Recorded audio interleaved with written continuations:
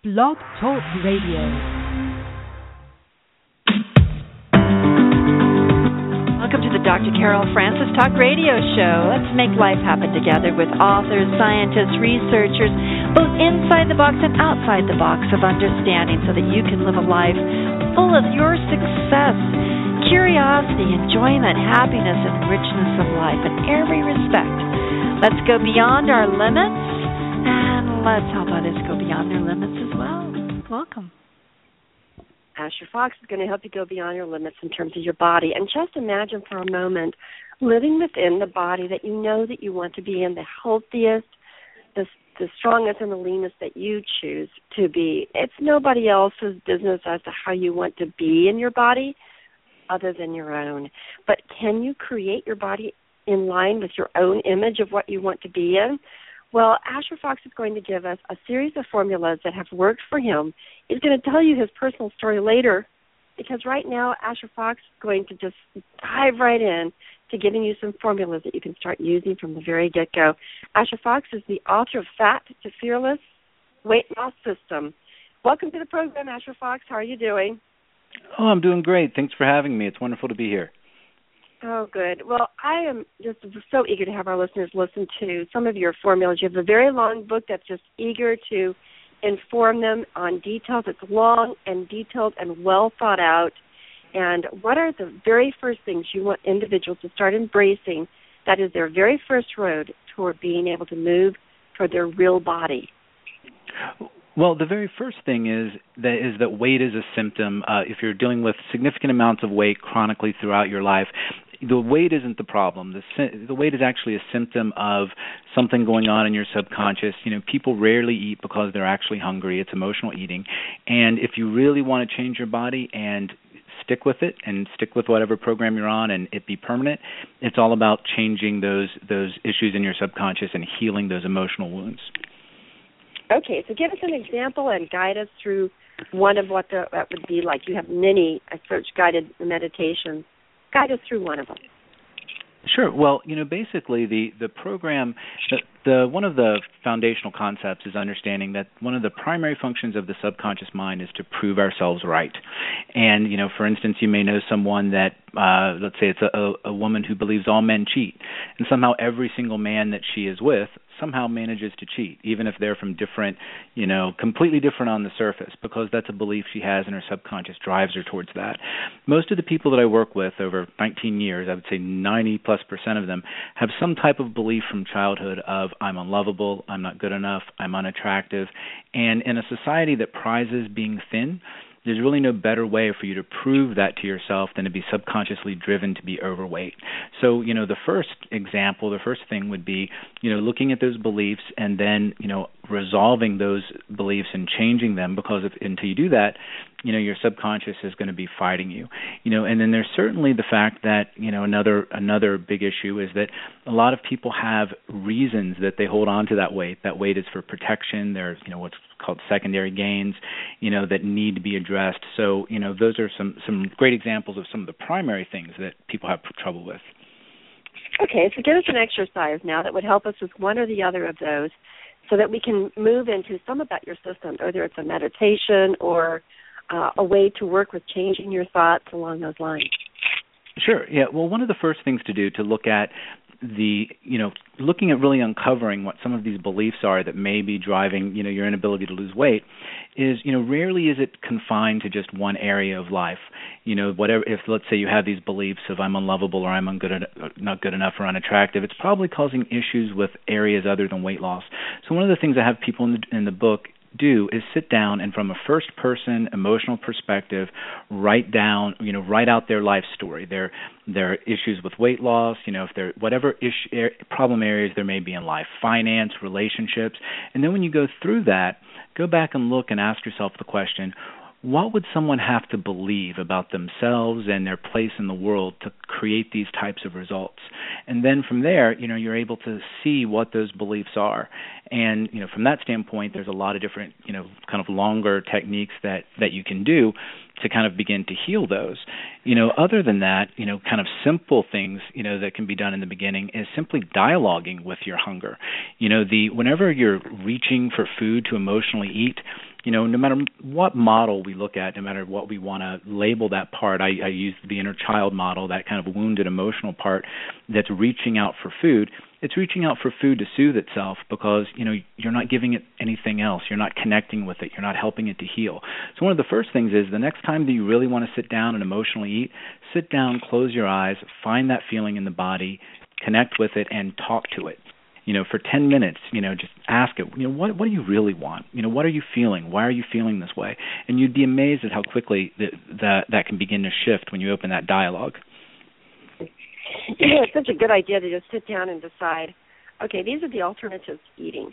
Which of these are going to have the same sort of pleasure and benefit to me as actually eating, to make that list and say, okay, what else would be available? Because if people really don't know what else is available, what can they turn to when eating is the quickest, the primary, the easiest way to create a moment of pleasure? So right. What would be some other alternatives for them to turn to other than emotional eating? Well, and let me say this first.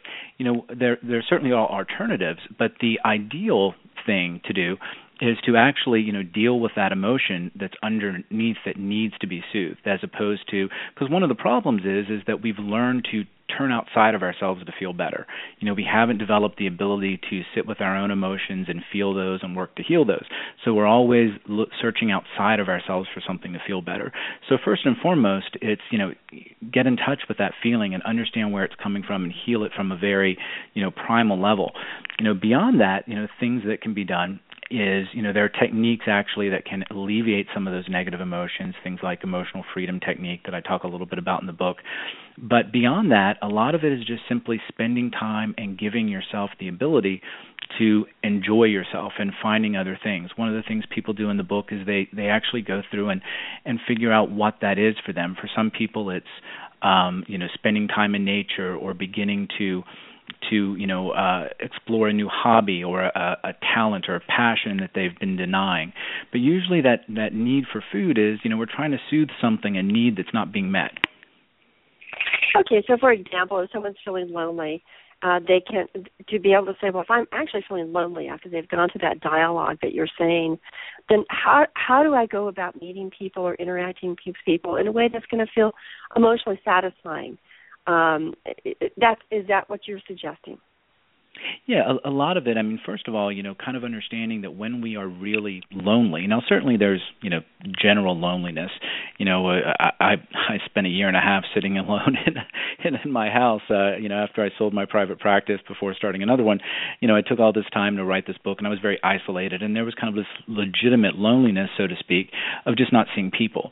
But a lot of people just kind of have this chronic feeling of loneliness and emptiness, and the first thing that they'll find is that that's really a reflection of kind of that disconnection with their emotional self. So when they begin to connect with that will alleviate to a great degree.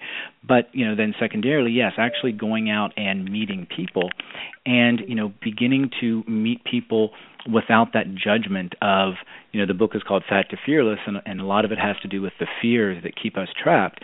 But that fear of, what are people going to judge me? Are people going to look at my weight? And 99 times out of 100, that's really kind of all in our heads. But a lot of it is taking the focus off of ourselves when we meet people and really trying to connect with them at a deeper level. What can I offer this person, emotionally, and really trying to make those types of connections. That's one example. But again, a lot of that emotional eating is kind of a disconnection with ourselves. That's interesting. So in other words, the relationship with yourself, if you're lonely, then are you really even connecting to yourself? That's a great idea. You also talk about dealing with the critical gateway, dealing with the child, and dealing with the conflict between the critic inside, the inner critic, and the inner child. How does that relate to eating and moving away, I'm saying eating, and that really isn't fair, but to eating foods that are not in your healthy best interest, and to exercise or not exercise. So how do those two, the inner critic and the inner child, interface with making selections for our physical body that are not in our physical body's best interest? Well, what ultimately it is that inner critic, which is that voice that says you're a loser, look at you, you're overweight, you're fat, you're going to fail at this diet.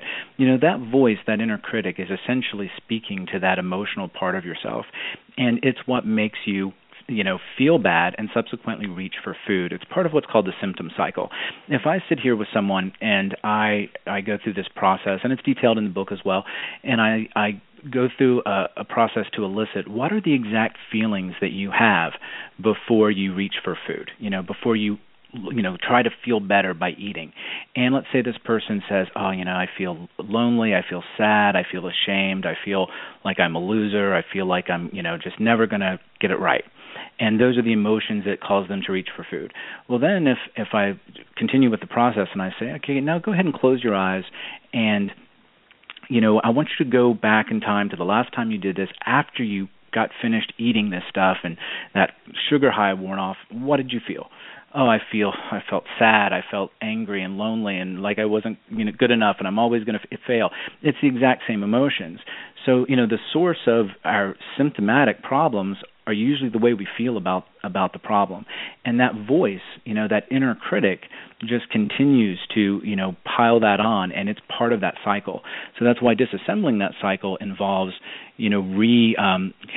transforming that inner critic, which is a matter of going in and understanding where it comes from and, which is directly related to those kind of childhood beliefs. And then also beginning to empower that child. Because, one of the things that I have people do is imagine this emotional self, this inner child inside of you were a real child. If your child came up and said, Mom, I'm lonely, I don't feel good, would you take a cupcake, shove it in its mouth, and put it in the closet? Of course not. But yeah, that's what we do to ourselves all the time. Instead of letting ourselves feel our emotions and working with them and understanding them and transforming them, we just try to soothe it through, in this particular instance, food. So it's a well said sort of thing. Do you think that the inner child also holds on to a belief that I should be able to eat whatever I want without any consequences? I should be able to have pleasure whenever I want. Don't take my food away from me. Kind of like the gimme, whiny, no limits, I shouldn't have any need for self-control. How dare you? Rebellious kind of attitude toward healthy eating and healthy exercising. What do you think about that inner child voice? Yeah, that's definitely there, and I've seen that. Where I see that a lot is with people who have, really, type A personalities or people that just are overworked and have no time. Like if I have a client who has, 4 kids and he, commutes out of town for work and, he works 80 hours a week, and when he comes home, he's helping to take care of the kids. He hasn't done anything for himself in forever. And clients like this, a lot of times what that inner child says is, you know what, I have to do everything for everybody else all the time. I don't get to do anything that I want to do. I'm going to eat because that's the one thing I can do and I can have control over. And so it is very much like that. And it's like, I don't want limits.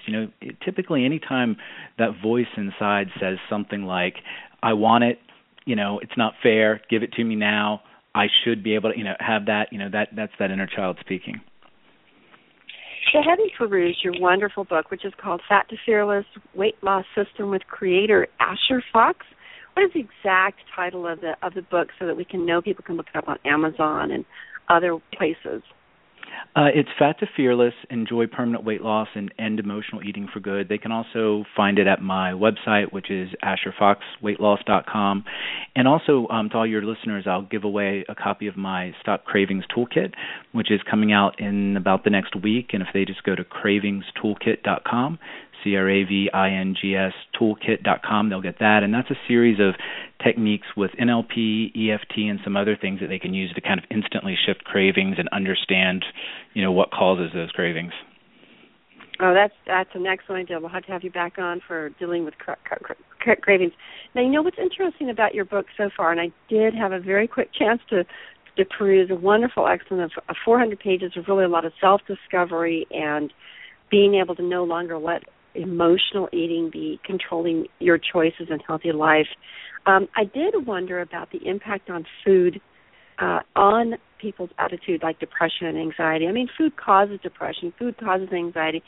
Food can cause a series of different responses in your cravings, so you feel really, really out of control because biologically, biochemically, you are out of control.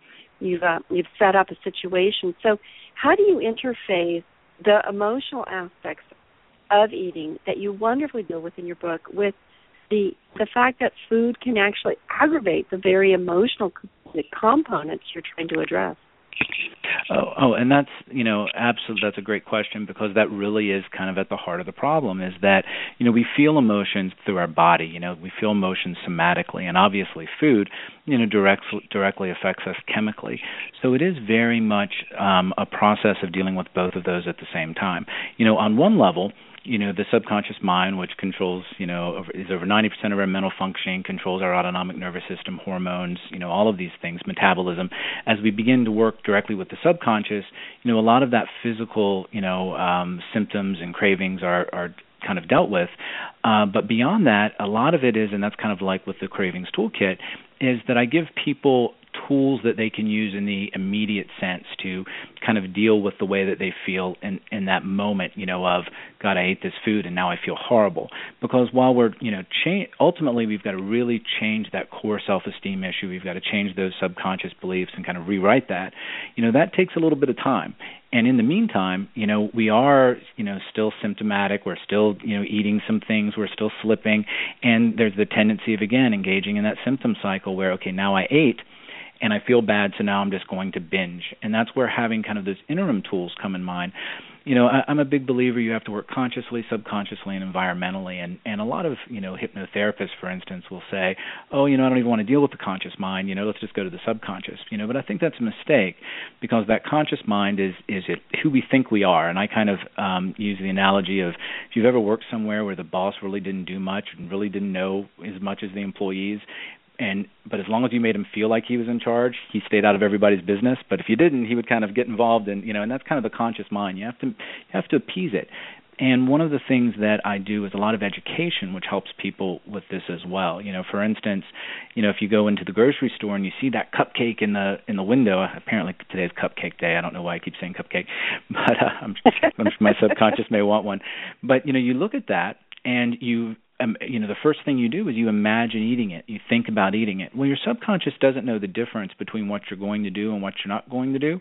So if you imagine eating that cupcake, which, is kind of a natural response to looking at it, the thought occurs to you, your subconscious says, okay, and prepares for this massive, influx of sugar by lowering your blood sugar. Just looking at that cupcake has produced a biological craving.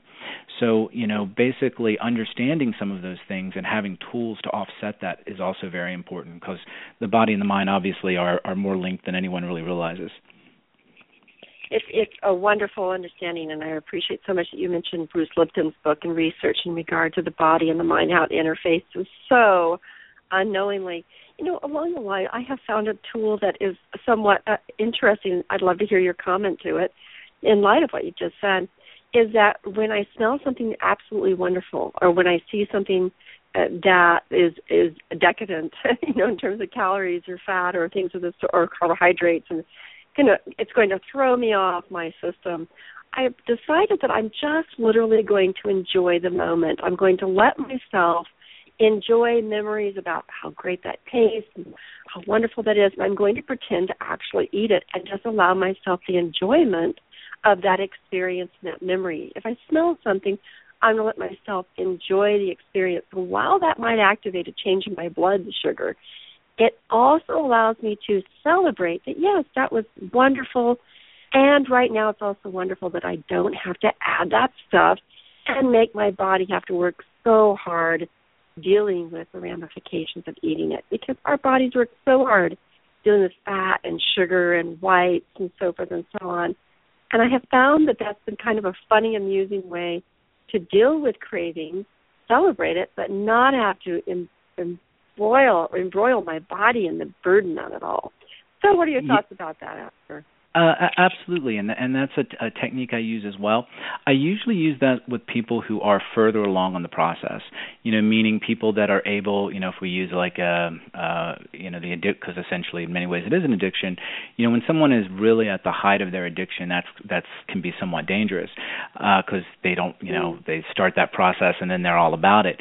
But once a person reaches a particular point, like with myself, I very much do that. I also use a little bit of what's called timeline therapy, in terms of, being able to place myself in the future, and realize that, okay, I enjoyed that now, but how do I feel in the future, and that helps to reinforce my ability to, mentally just kind of partake.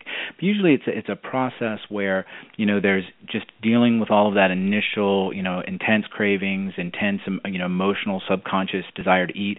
Then the next step usually is learning to savor food, meaning that when most people eat who, have chronic weight issues, there's this compulsion. If I'm going to eat a bite, I'm going to eat the whole thing. If I have a chip, I'm going to eat the whole bag. And the kind of the dopamine response and the way that all that works is that we're driven to do that, and it's biological in nature, from the standpoint of there was a time, 10,000 years ago or however many years ago, where there was a shortage of food. So we were driven to not only eat, but we were driven to eat things that would store fat to allow us to survive. So that's kind of built in there. But what ends up happening is, and I'll do this with clients, is, I'll have them become conscious of when they're eating and doing this, and they'll find that they're chasing the flavor, meaning that after that first bite, after that, the flavor goes down, and it's like they just eat more trying to get that back. And if I give them a piece of chocolate, and this is something your listeners can do, something that's very flavorful, and, put it on their tongue and let it dissolve, and then wait a minute or so, and then do it again. You'll find that the next piece of chocolate or whatever it is, taste, the flavor is substantially reduced because it's just that initial, excitation of the taste buds. So what I teach people is to savor food. Take that one bite, take 30 seconds or a minute, chew it slowly, savor it, really get into the nuances of it, and you'll be amazed at how fulfilling that can be. And then from there, the next step is being able to do what you just said. That is a beautiful example. Asher, I really was kind of a little bit worried about doing yet again another interview about weight loss. And I'm sure it's the same sort of thing. It's the same sort of thing that people say, no, not another book about weight loss, not another guru that tells me how to lose weight. But I'm really finding that your book and your discussion is comprehensive enough to deal with the whole person and the various phases associated to moving your body into better and better health. And tell us a little bit about the mindset behind being able to move from the beginning phase and saying, okay, I'm going to do something about this. It's going to be different for everybody, I realize, but the beginning phase, I'm going to do something about this, and each of the phases thereafter as you're moving toward better and better health. Well, the first step or the first phase is pretty much universal for everyone, and that's this. The one question that will determine your success in really any type of significant life change, that requires you to go in and really, look at yourself and make some significant changes is this. Have you suffered enough? Have you suffered enough with the way that you've been doing things? And, most people haven't because they continue to run those patterns. So usually when, they're still trying to solve things at the symptom level, a new diet, a new fitness plan. But the reality is this, we live in the information age. So, I can Google how to build a nuclear reactor, and I certainly can get any information I want about diets or weight loss. And the great secret about diets is that they all work, every one of them. Some work faster, some are healthier, some are easier to stick to, but the diet isn't the problem. Our ability to follow through with it is. So, the mindset, the first phase is that mindset of I've got to do something different, because doing a different diet isn't really doing something different. It's like me getting in my Ford and deciding I'm going to drive across the Atlantic Ocean, to Europe, and I get, 20 feet out and my car sinks, and then I swim back and I say, well, that didn't work. I guess I'm going to try a Hyundai next. It's just a different kind of the same thing. Ultimately, the first step is, okay, have I suffered enough that I'm ready to change? Because, Jung said that all neurosis is a substitute for legitimate suffering. And emotional eating is essentially a neurotic behavior in nature. And what that means as a substitute for legitimate suffering is that I'm using food to keep from dealing with the emotions and the hurt that I have at that primal level, whatever is really underneath there. So people really got to be ready to look at that stuff, because up until this point in their life, using food and all of these things was preferable, at least subconsciously, to dealing with those issues. So that's that openness and that willingness is typically the first step. And then, the second phase is, like I said, I work with the conscious and the subconscious. The second phase is usually an educational one where I teach them all about the subconscious mind, how it works, how it functions, kind of an owner's manual for it, so to speak. For example, the law of reverse effect, which says the greater the conscious effort, the less the subconscious responds. So a great example of that is, if you've ever been trying to remember a name, and the more you try, the more you can't remember, and then you stop and are doing something else and it pops into your head. Well, that also works for weight loss. The more I try not to think of that cupcake, or the harder I try to do this, the less, assistance I'm going to get from my subconscious, or kind of a pushback. So the second part of it is educational in nature. Then the third phase is really getting into applying that knowledge to yourself, going through these exercises to begin to figure out your own patterns. Why am I doing this? If I really, really want this as badly as I say I do, something else has got to be going on beneath the surface. Most of the people that I work with, I'll say, on a scale of 1 to 10, how important is this to you to lose weight? Oh, it's a 9, it's a 10. How long has this been a goal? 10 years, 20 years, 30 years. Tell me about some of the other things that you've done. And most of these people have gone to school, they've raised a family, they've had a career, they've overcome all types of adversity, things that required them to, do things, put off pleasure for, the long-term goal, things that required willpower, focus, perseverance. If you're able to do all that, but you're not able to lose weight, you've been trying to do this for 15 years, that's a good indication that there's something going on there beneath the surface. So the third phase is really beginning to understand and explore and heal that. And then the last phase is the living fearlessly part, which, is essentially, moving forward without those, beliefs and fears in life. And I can elaborate on the fearless part a little more if you like. Sure, go ahead. Yes. Okay.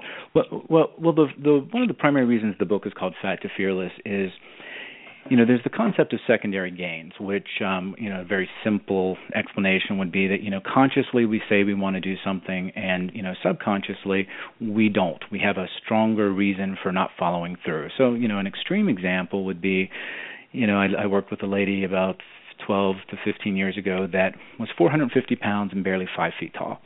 And she, was near death, literally, when the doctor sent her to work with me.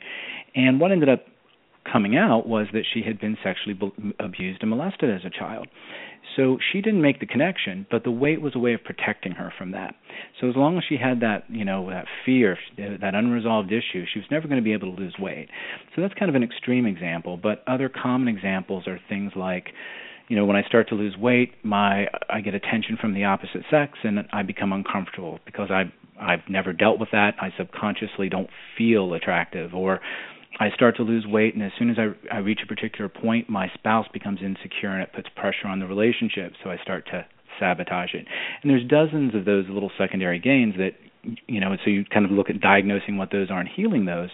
But the ultimate secondary gain is this, and this is what the fearless part is. If you've ever talked to anyone that has been overweight their entire life and, has done the yo-yo dieting and all this sort of thing, and this included me because I was obviously 300 pounds myself, we always have a list of the things we're going to do when we lose weight. When I lose weight, I'm going to go out and meet that special someone. I'm going to start dating. When I lose weight, I'm going to make more friends. I'm going to go back to school. I'm going to start doing public speaking and be more, visible at work and work my way up. We have this list of things that we say we're going to do when we lose weight, that we think the weight is what's keeping us from doing it. But more times than not, the weight is actually protecting us from our subconscious fear that we aren't good enough to do those things. There's that fear of, oh, what if I go out there and I lose the weight and I go out there and I can't find anybody. No one loves me. What if I can't make it work? I can't, go back to school and get that diploma, or, I won't be good at public speaking. So what happens is we reach a particular point where we're close to that goal, and subconsciously, back here, there's this, oh man, we're going to actually have to go out and do this stuff. We don't want to necessarily find out that maybe we're not good enough. So there begins to be that sabotage. And ultimately, it's, feeling that fear and doing it anyway. Because what happens is once you do it in spite of the weight no longer serves a purpose, and subconsciously you can let it go. So a very quick, great example was, I had a client who she had this fear of relationships. She thought that, relationships are confining, and, but yet she wanted a relationship, yet she had this fear of them. She told herself, when I lose weight, I'm going to start dating. And I encouraged her. I said, let's work on this fear you have about relationships and start dating now and not wait till the weight was resolved. So we did that. She started dating, and the weight just gradually came off, and she barely made any changes in her life. Her eating compulsion stopped because the weight no longer was an effective deterrent because she was doing it anyway. So at the heart of it is going out and living life fearlessly in spite of your weight, and then you'll find that the weight may just disappear without a whole lot of extra effort.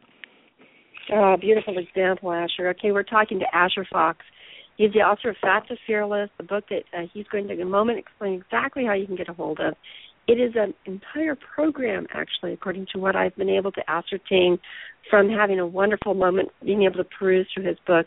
He's going to tell you a little bit more about the book, and then we're going to find out more, Asher, about you and why this has been such a personal journey where you know exactly what you're talking about, both from a trainer position and because you've been inside a body who needed to lose weight. So, Asher, how do we get a hold of your book? You can find the book at Amazon.com. You can also go to AsherFoxWeightLoss.com or AsherFox.com, and you'll see it's right on the home page. You can click there, and it'll take you to the Amazon store. So you can either search for Fat to Fearless on Amazon, or even if you just Google it, I think Amazon comes up first, or even if you search for my name on Amazon or Google, it's pretty easy to find. And are you available for weight training, or what, are you personally available to listeners either online or in person? And if so, how do they get in touch with you? Yes, absolutely. I have a little bit of everything.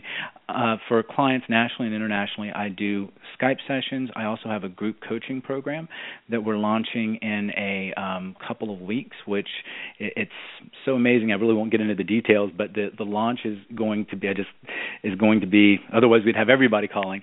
But there's going to be a great opportunity to participate in an 8-week coaching program that essentially is going to. When they purchase the actual program, the 8-week coaching program is normally $1,000, and I'm actually giving that away for free. So they'll be able to do an 8-week group coaching program with me where we go through the book, they get hypnotherapy audios, all of those things. And they can, if they get that Cravings Toolkit at cravingstoolkit.com, they'll also get information on that. Or if they just go to my website, AsherFoxWeightLoss.com, they can email or even they can contact me directly, and I can give them information on that. So I do that online group coaching. I do one-on-one Skype sessions as well, and I also have a private practice clinic here in Orlando, Florida, that people come into and occasionally people fly into as well. Oh, that's great. Okay, folks, so you're going to learn more about how you can get in touch with them later, but at least you have the preliminary. And what is this a system about? Can you give us a little bit of the structure, and then we get to find out about you? Sure, absolutely. Basically the book is kind of the manual, but a lot of the book has a lot of processes that are kind of hypnotherapeutic in nature that deal with the subconscious. So the program is the book, and then there's the workbook that takes you through it. There's also a series of video tutorials where I kind of break it down even more, in terms of the process, the steps. I give a lot of case studies, things like that. But the real, heart of it is that there's a hypnotherapy audio suite that actually, does these processes with people. Unlike just traditional hypnotherapy where you listen to it, there's certainly that component. Some of these are very interactive where you'll actually go in and meet your inner child. You'll actually dialogue with your inner child and understand why it eats. So there's those types of interactive hypnotherapy. There's also hypnotherapy directly, audios directly to deal with cravings, to deal with things like even metabolism, because your subconscious mind directly affects your metabolism. So there's a whole hypnotherapy audio suite that supports you and takes you through the process, as well as tutorial videos, an iPhone app that you can take with you that provides support, and then some video tutorials. But the big thing about the program is that you also get a instructional video series on emotional freedom technique, where I teach you how to stop cravings and really any negative emotional state, almost instantly. Okay, I'll just turn to your website, and I'm looking at AsherFoxWeightLoss.com, and you provide just a lot of wonderful material that's just a precursor to the more in-depth work that you do on inside your book. Well, Asher, how in the world did you come to realizing this was so important to deal with? This is such a vital part of people's well-being. Well, I was an overweight child and became an overweight adult. And, as a child, I dealt with all the self-esteem issues that, you deal with as a child, being overweight, being picked last and last for everything and, social issues and then, socialization issues. And then as I got older, that obviously compounded with dating and being rejected and these types of things. And I ended up having a series of back surgeries, in part caused by my weight. And I was lying in the hospital bed, and I was getting ready to go off to college, and I said, something's got to change. So I decided the best possible way that I could, lose weight and keep it off and also put myself through school would be I would become a personal trainer. So I became a personal trainer, and I thought there's no way I could be overweight if I know everything about fitness and nutrition. And ultimately that turned out to not be true because knowledge doesn't produce change. I ended up having actually a very successful personal training business because I started it from scratch when I was 20, something like that, 20, I think, and had $300 left over from a student loan, and I was a very good entrepreneur, so I built this business with other trainers, but I myself never really solved my weight problem, and I, at one point was even 300 pounds as a personal trainer, and I saw that clients were having the same issues that I was, is that everybody knows what to do. The problem was that when they went home, they were lonely and they ate, or they ate in response to stress, or they would get close to their goal and they wouldn't know why, but for some reason they just felt compelled to eat. So I wanted to solve that issue for myself and also my clients. So I turned away from working exclusively in the physical modalities, and I began, and I'd already studied this and even taken some courses, but really delved into understanding psychology, the subconscious mind. I became a clinical hypnotherapist, NLP practitioner, cognitive behavioral coach, and really made this my life's work and solved it for myself. If anyone wants to see my before and after pictures on AstroFoxWeightLoss.com. And then for 19 years, that's what I've really done is specialize in helping people with this. And I had, the inspiration for this was that I had such amazing success in sessions with clients, and I attributed that to I was the only person I knew that had kind of these three components. One was certainly the fitness and nutrition knowledge, but also I, was very well educated, plethora of credentials and the hypnotherapy and the subconscious and all that. But beyond that, I had been there. Anytime a client came into me and they said, there's nothing they could say to me that I couldn't say, finish their sentence and say, and then you do this, you eat that, and then you have this feeling. So I was able to produce these amazing results, and I just really felt like I needed to share this with more than the number of people I could see one-on-one. So that's what motivated me to write the book and create the program. I think it's just so very helpful for people to realize they're not alone in this process at all in terms of once weight has become an issue, there are some really common aspects that people fall right into, and that probably led them to walk right into that. They don't need to feel alone in this at all, and it sounds like that's one of the big pathways that you provide. You're not alone, and I do know the way out of this. And another thing, Asher, as you're talking, though, and I'm looking through your website, that I really do have to ask you that this isn't really, I don't know how to say it. It's not like about eating, like how to eat. In other words, the relationship with food can also be enjoyable. It can be pleasurable and not cause you to gain weight or not cause you to have difficulty with your weight problems. And I think it's moving into that attitude with food that is a transition point somewhere along the line. Go ahead. Yeah, absolutely. And the key is when, kind of like we were talking about before with the technique that you use, a lot of times, it's about that transition and people being ready for that, meaning that when you're, an addict of some kind, you can't really make that jump immediately from, okay, I'm addicted to this substance to I'm going to be able to, indulge in it and be okay with it and have limits. So usually it's kind of a process, of one of the analogies that I use is it's kind of like, if you think about the equator, it's the most lush and tropical place on the earth, okay? And if you were, it's the healthiest, it's, life flourishes there. But if you're nowhere near the equator, and you've got to find the equator, you need a compass. And how does a compass work? It works by magnets, by referencing the North and South Pole. So essentially, you need to be able to reference both extremes to kind of find that middle ground. So people who are born towards the North Pole, for instance, continuing with the analogy, meaning they were born in an environment where they just learned horrible eating habits and had, a terrible, maybe emotionally traumatic childhood, and they learn these maladaptive behaviors, they kind of have to be able to, learn, the other extreme, the ability to control their behavior and not see food as pleasure before they can kind of find their way back to the middle. And obviously that's a continuum, depending upon how extreme you are. But the goal is definitely to get there and to be able to, and that's kind of where the book guides you to, to be able to enjoy food in a healthy way. To enjoy food in a healthy way, what would be the attitude behind enjoying food in a healthy way? What are the attitudes that eventually you feel people will move toward?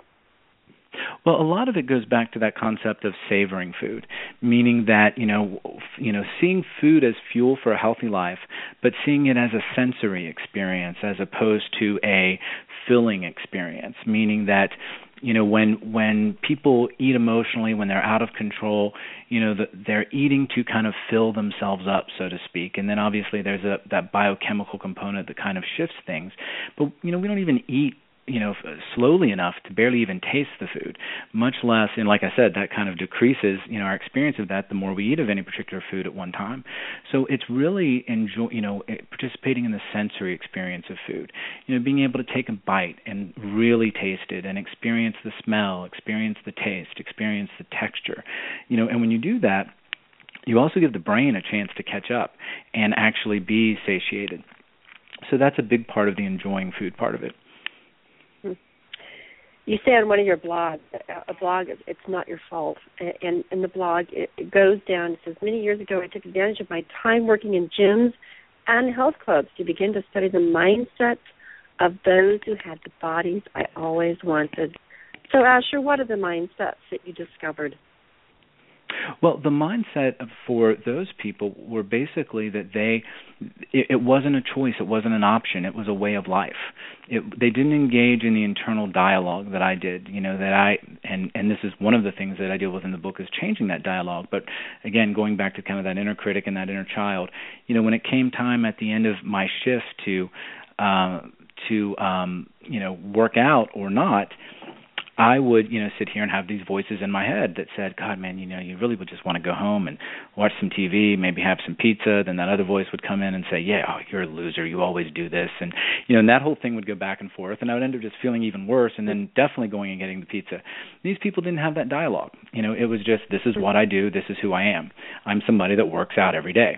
And, that's really kind of the point that, you want to get to is that you can't have the psychology and the mindset of an overweight person and think that you're going to permanently change your body.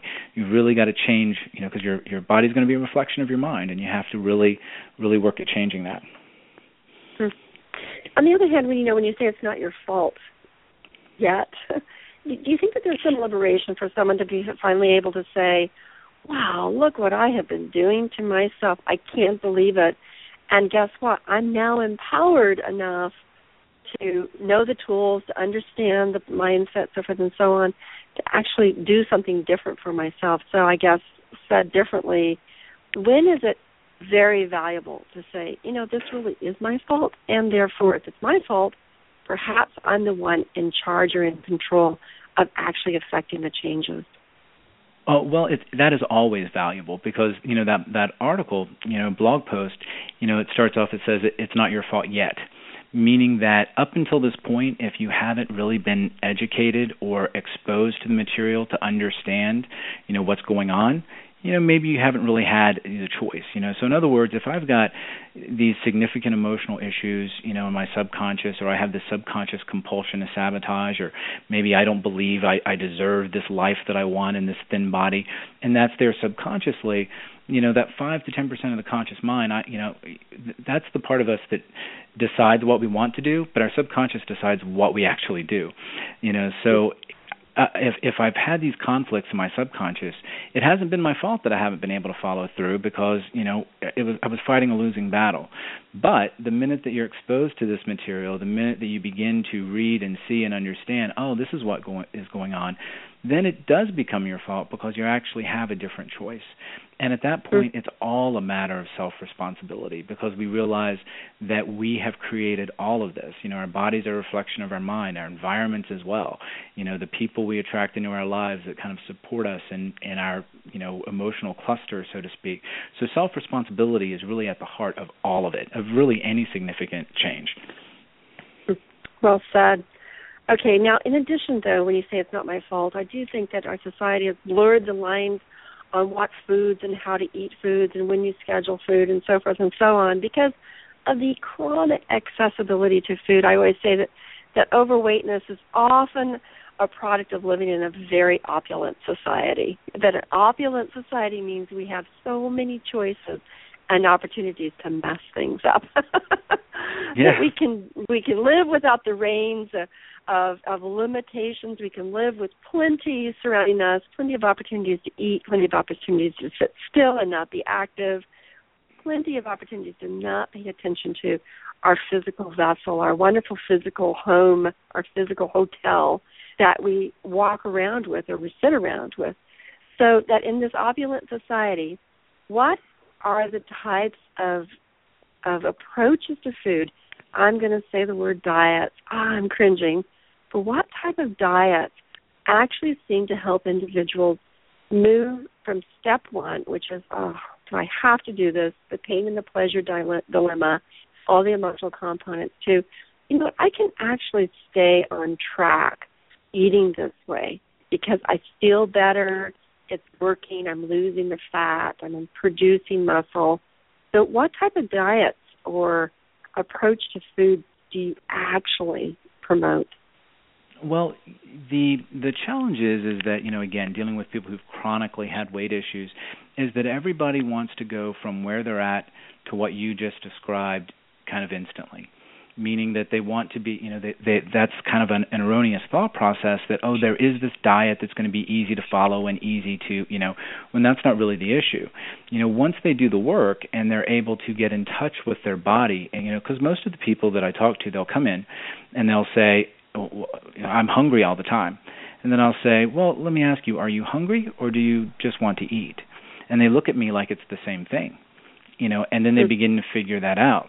And so once you, kind of heal those emotional issues that cause you to, want food to feel better, and you get in touch with your body, so you understand when we'll say it's a 3-step process. One, let's, heal those, things that cause you to want to reach out and build your life around healthy things. Secondly, get in touch with your body where you actually know when you're hungry and when you're not.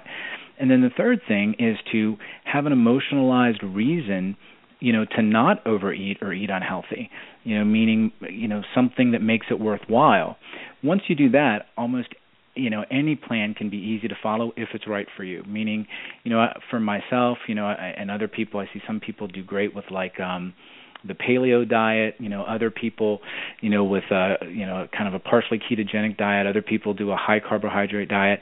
From my standpoint, what I've seen is that diets, specifically, tend to really be unique to individuals, meaning their body chemistry, their circadian rhythm, when they, how they eat, how they ate as children. So, I've found that when you kind of heal, the body has a wonderful self-healing, self-regulatory mechanism, so I think that once you heal these things and you learn to listen to your body, you can find that diet that'll work best for you. So one of the mindsets I think that you're implying is that don't approach the initial stages of this like you have to get to your perfect weight within the next month because you're going to crash and burn. It's like taking that car out into the ocean. You want to address that? Yeah, absolutely.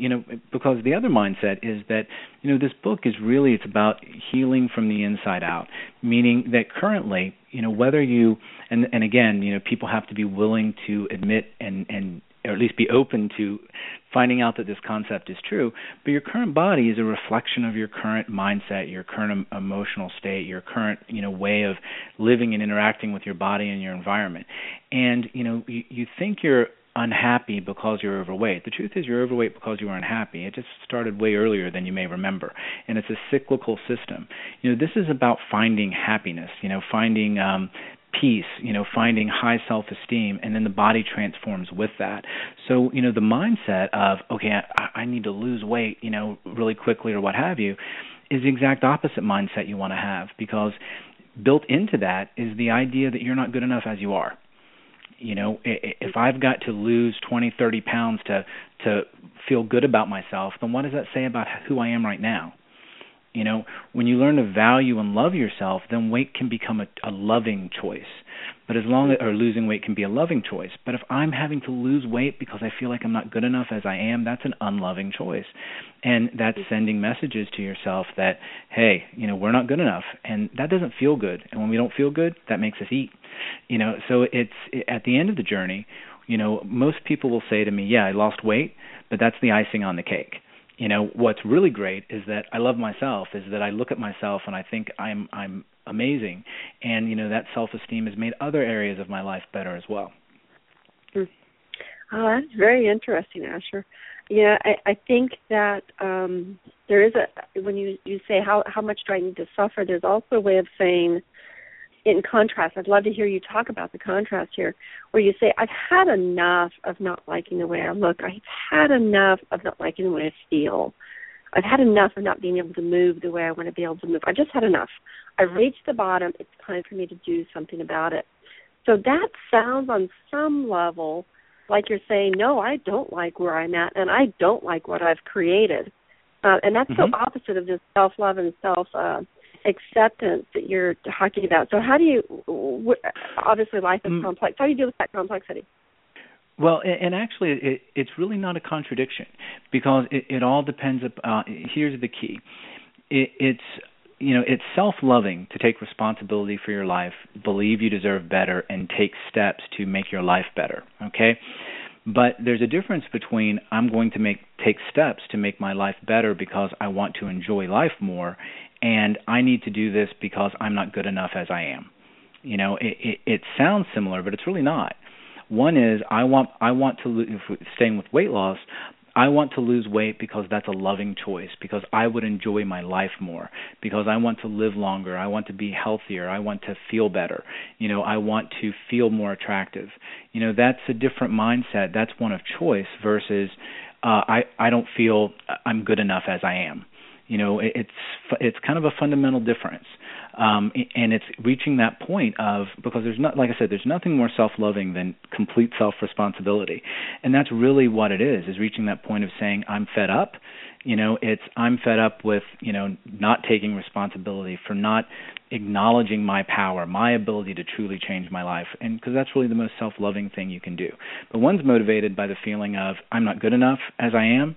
And the other is motivated by, hey, I'm awesome, but I'm choosing to be better. And it seems like a slight difference, but it's a totally different feeling. One's empowering, and the other is in self-loving, and the other one is, shrinking from your power, and it's based on not coming from within, but without. I've got to do this because other people are judging me, versus it's my choice because I want to feel better. Great information here, folks, and there's just a whole lot more that you can reap from this. So many ways to approach losing weight. But the truth is that you really are thinking about moving yourself to your optimal self. Your optimal self. And your optimal self, this today can be different than tomorrow, so forth and so on. So you can make these steps and progress. But with Asher Fox, you can possibly do it even more effectively than any of the other ad systems that you're going to be struggling with. But who do you think is ready to take a hold of your system, Asher? Who's ready to say, okay, this is a system that's ready for me now, as opposed to someone that say, well, I'm not quite there yet? I would say that someone, if we did the not quite there yet first, because that's kind of easier, if someone is still wanting that kind of rapid, I'm going to lose weight, type of thing that they've done so many times, that they did 2 years ago and lost 40 pounds and thought, well, that worked, I'm going to go back to it. Well, that's not my definition of working. If you regain the 40 pounds and had to go back, somebody that this is one of the ways I tell people to look at it is everybody's like, God, I want to lose like 20 pounds in the next, 3 hours or, whatever it is. The reality is, if you had started a program like this, 3 years ago, and had lost a half pound a month, which obviously you're going to lose a lot more than that on this program, but let's say you did 3 years ago, you would have reached your goal weight, forever ago, and you would have been healthier and happier. So it's about really being willing to do things differently, and at the end of the day, it's just an incredible transformation, and at the end of it, you're so much more empowered. You know about your mind. This protocol, this book is, I've worked with people for a lot of things, whether it's toxic relationships or what have you, and I frequently give them this book and say, just change weight loss to, whatever your specific issue is, because it's a lot of the same transformational process. Because I'm a big believer in generative change, meaning, if when someone comes into me for a symptom, I personally almost consider myself a failure if that's the only thing I fix. If you come into me for weight loss, I'm going to give you tools and skills and expand your own ability to control, or understand and control your life in such a way as I really hope that bleeds over into other areas too. And that's really at the heart of it, is expanding your ability to decide your own fate. Wonderful. Okay, now, Asher, tell us again, how do they get in contact with you? How do they get to know you? I'm noticing that you have an Asher Fox show. It's an Apple TV or it's an iTunes podcast. How do they get to know more about your information through those and other means? They can go to AsherFoxWeightLoss.com and they can, contact me there, and I'll get them whatever information they'd like. We also have working with a great company in Tallahassee called App Innovators that's producing a new mobile app that they'll be able to download for free if they go and, again, get that cravingstoolkit.com. They'll get all the information there. But I would recommend getting that cravingstoolkit.com or going to my website. I've got excerpts from the book. They can also get the book on Amazon or Kindle. Okay, and to reach you personally is how? They can reach me personally. They could reach me through AsherFoxWeightLoss.com. They could also email me directly at afox@AsherFox.com, and I'll even give out my line for my clinic line for if they want to inquire about either the group coaching program or sessions, Skype sessions, and that's my Orlando Hypnotherapy Clinic line, which is 407-717-9007. Perfect, thank you. Okay, well, we have just about 4 more minutes, Asher. Inspire us to start the process now, or whatever your go-to statement is as you flag us away and send us on our path toward being better. Well, it really comes down to just being able to make choices and follow through with them. From living the life of an overweight person, one of the things that I would tell my clients whenever I lost the weight is, how you feel all the time is how I feel when I'm sick. And, if you haven't really experienced life being healthy and feeling good about yourself inside and out, you really have no idea what you're missing out on. And that's a shame, because our bodies, as opposed to this thing that has become what we allow ourselves to feel judged by and by society's standards, our bodies are really a beautiful tool designed to help us interface with, this wonderful world that we have and other people and the experiences that are here. But when we've damaged that body through layers of fat or, things that are a result of, unhealthy behaviors, we're really obscuring our ability to do that. So I feel like everybody owes it to themselves to both physically and emotionally kind of clear this stuff out and live the best life they can. So what does the best life look like, Asher? Well, the best life is basically one where you're able to, our relationship with the world is a reflection of our relationship with ourselves. If we want to have authentic, honest, trusting relationships with other people, we need to have honest, authentic, trusting relationships with ourselves. We have to be able to, say that we're going to do things and follow through. We have to be able to honor our own thoughts and feelings. We have to be able to believe that we deserve the best and, stand up for ourselves and our ability to do that. So it's really a matter of being willing to fearlessly, live up to our potential. And that really involves kind of resolving any belief systems that keep us from doing that, anything that makes us shrink from ourselves or feel bad about ourselves in some way. Beautifully said. In other words, to be incredibly enthusiastic about being ourselves in whatever sort of situation we find ourselves in. And that enthusiasm may come with very tiresome days because we're overworked, but it doesn't need to be coming from taxing our bodies with a lack of exercise, lack of sleep, and lack of eating wonderfully healthy foods that are also tasty. Remember, healthy foods can be really, really good. Do you have any recipes that you offer, Asher? I don't, and the reason that I don't is because there's so many medical clinics and different diet programs that want to use my material to kind of help their people psychologically that I don't really put a lot of material out there. I kind of leave that to them. But I will say this, that healthy foods can absolutely become very enjoyable, because once you kind of get a lot of this stuff out of your system and you reframe the way you see food, and you slow down and eat and enjoy all of the texture and savor it, you'd be amazed at how amazing some of that stuff can taste. Absolutely. Totally with you. Okay, I look forward to talking to you again about your cravings materials. Folks, you know how to reach Asher Fox now, and you also know how to take the step toward being, so excited to be in that wonderful body of yours and making it the next best you. All right, folks, we'll talk to you down the road. Let us know what you're doing in terms of making your life live outside the box, inside the box, with the optimal way of approaching this one singular life you have today. Take care. Thanks, Asher. Thank you very much. Cheers.